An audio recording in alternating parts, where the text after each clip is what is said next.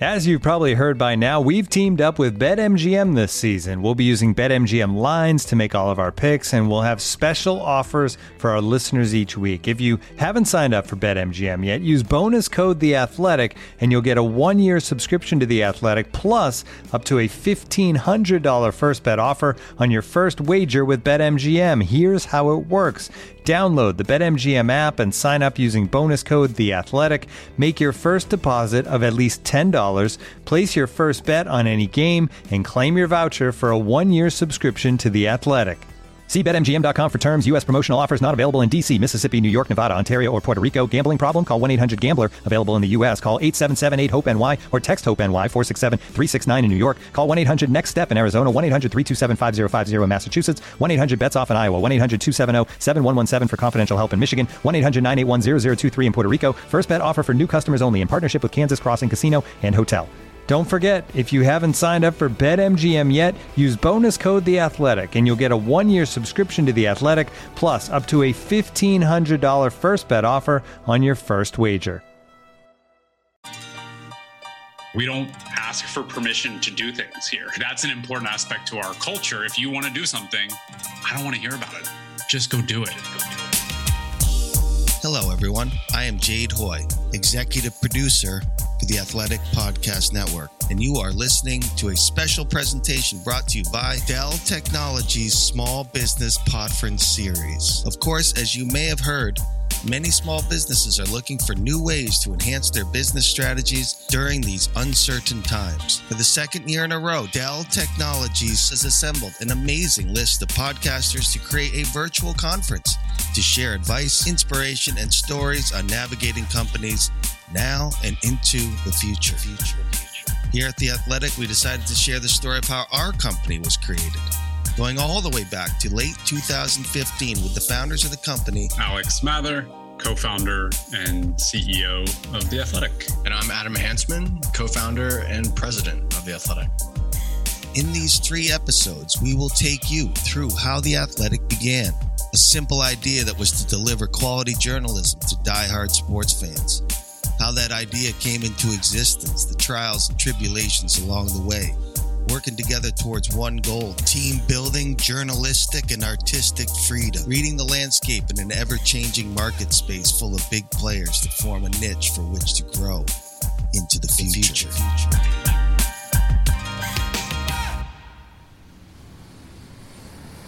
How did you all meet? Yeah, so Adam and I met probably 2015 or maybe at the end of 2014 at a company that we both previously worked at called Strava.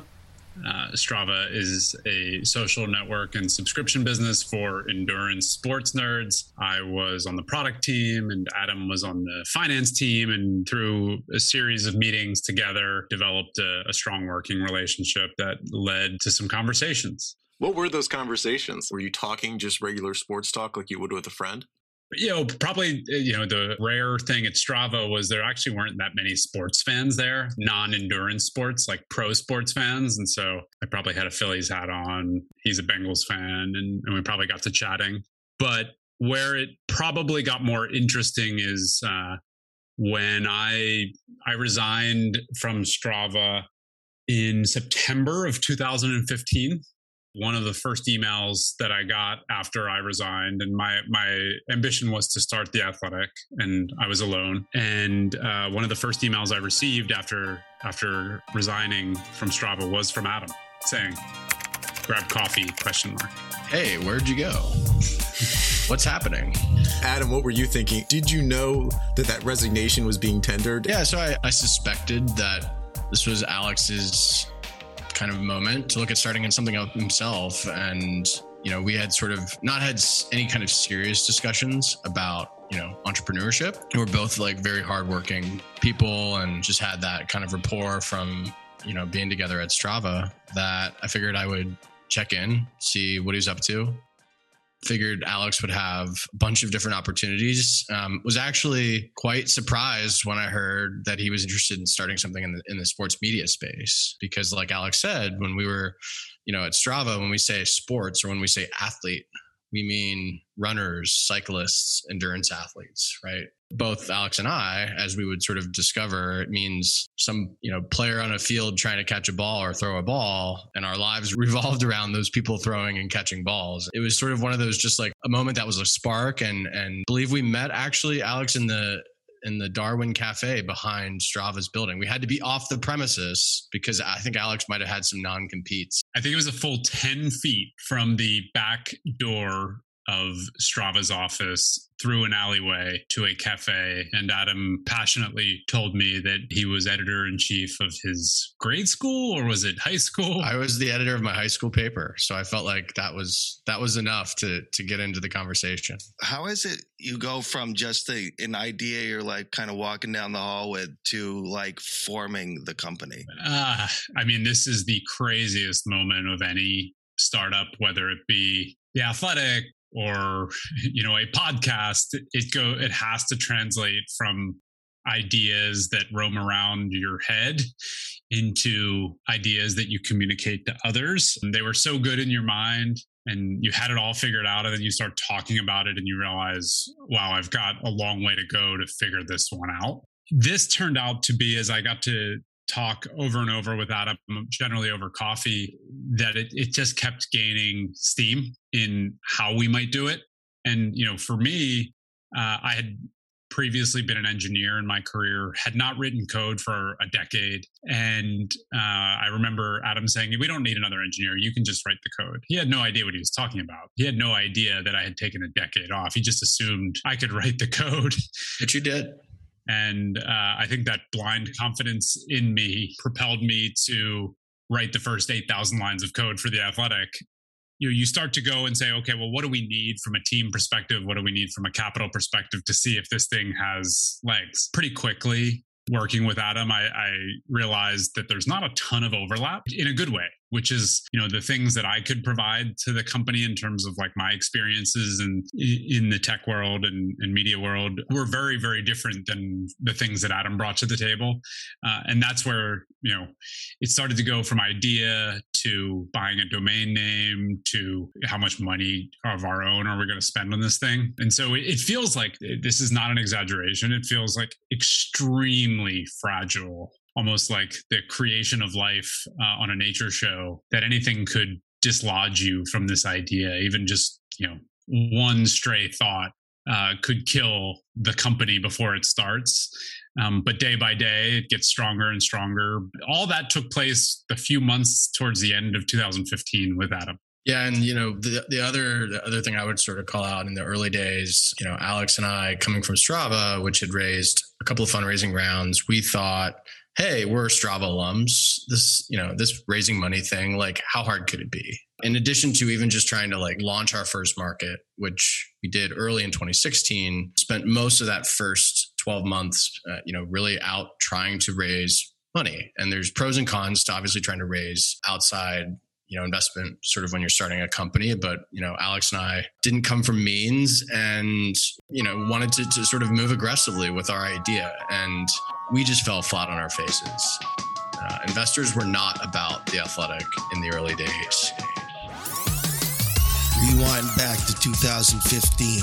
Sports fans were going through a period where you had local newspapers focused on game recaps, doing things the way they've always been done. Journalism has had revenue problems for years, and we're starting to see as the conversion over to digital for many of these properties, many of these newspapers, just isn't the same. But many outlets were already cutting resources, depleting sports departments. Major players like ESPN and Bleacher Report were focused on the major stars like LeBron James, Tom Brady, or Tim Tebow. The space for all other sports was getting smaller. I don't watch football religiously. I know who you are. You are one of the biggest sensations this past year, goes well beyond football.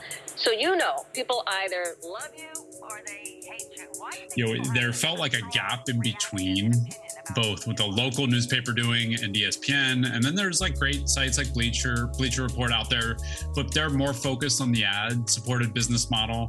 And I kept coming back to this idea that if you hire some of the best, smartest sports writers and made them like rethink what they do every day. Like, you don't need to go to every game. You don't need to be the 10th microphone in someone's face. What if you just tell great stories, do stuff other people don't, figure out what fans want, iterate your way.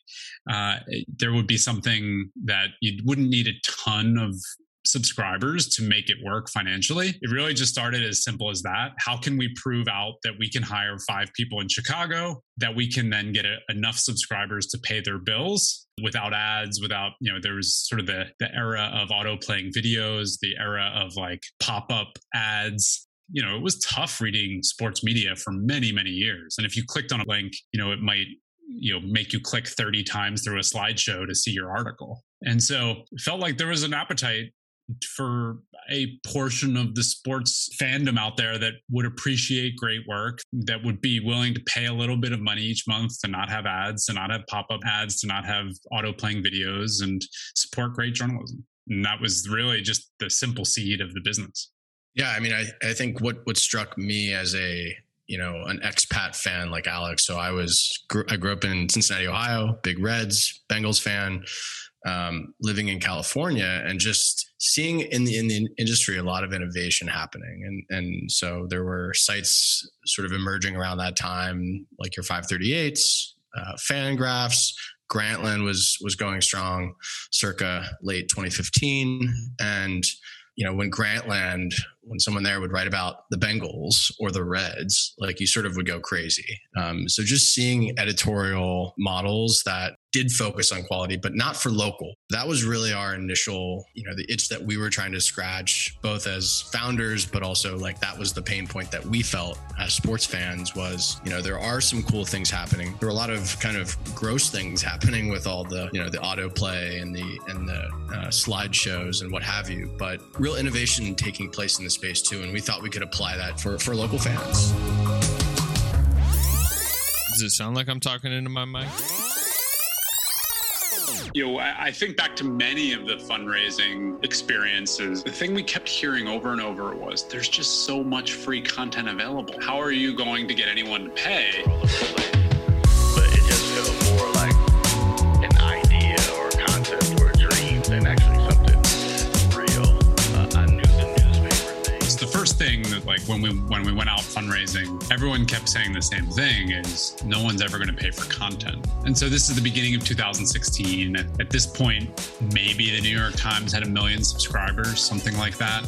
There weren't a lot of case studies in media companies getting folks to pay for great content. There was a lot of skepticism from the venture community that like no one was going to pay for content. Netflix had just started to really take off. It's been exponential for Spotify and Netflix and Apple Music, Disney Plus, and all these things now, where it seems very obvious. If you go back and try to watch a television show or a movie with ads, you're like, I'm going to just restart this movie on Netflix. And can you imagine any other business that's like, oh, did you like this ice cream?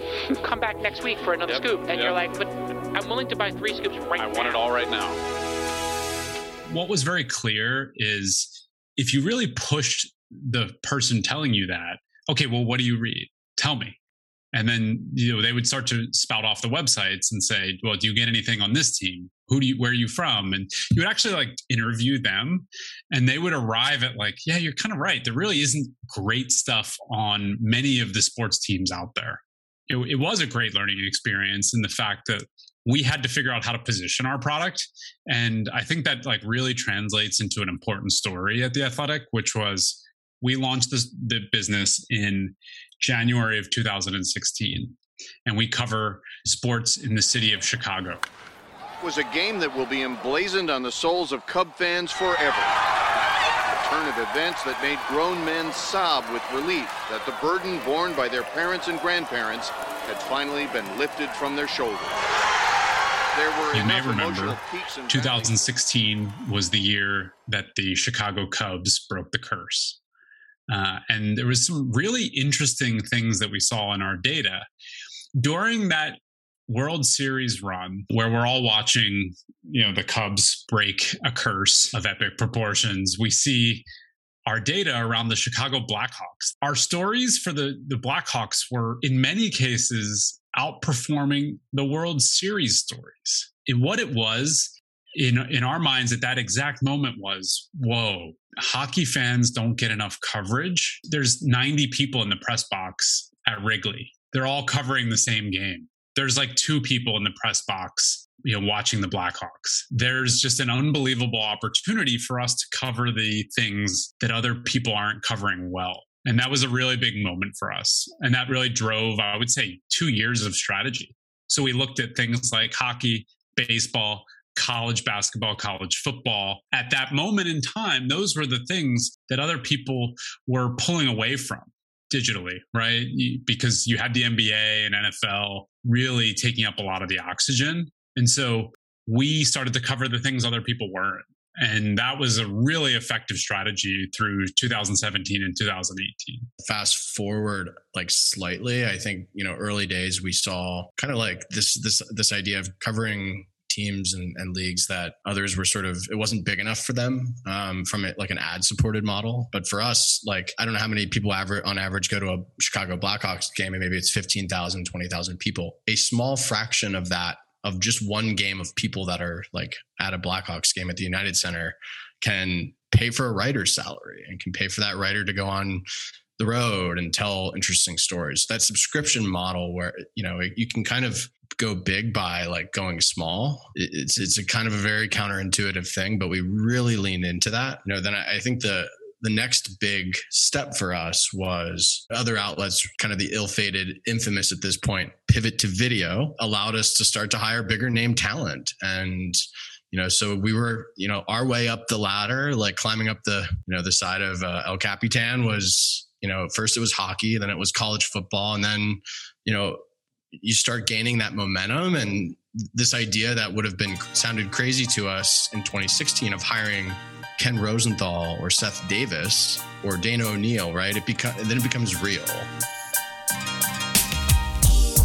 This episode is just one of many podcasts included in the Small Business Podference presented by Dell Technologies, a podcast conference to get inspiration on topics like fundraising, building teams, or managing a business in our current environment from top podcasts like Jill Schlesinger from Jill on Money, David Brown from Business Wars, and Gabby Dunn, Bad with Money. For the complete lineup of episodes, visit DellTechnologiesPodference.com. I'm Jade Hoy for the Athletic Podcast Network.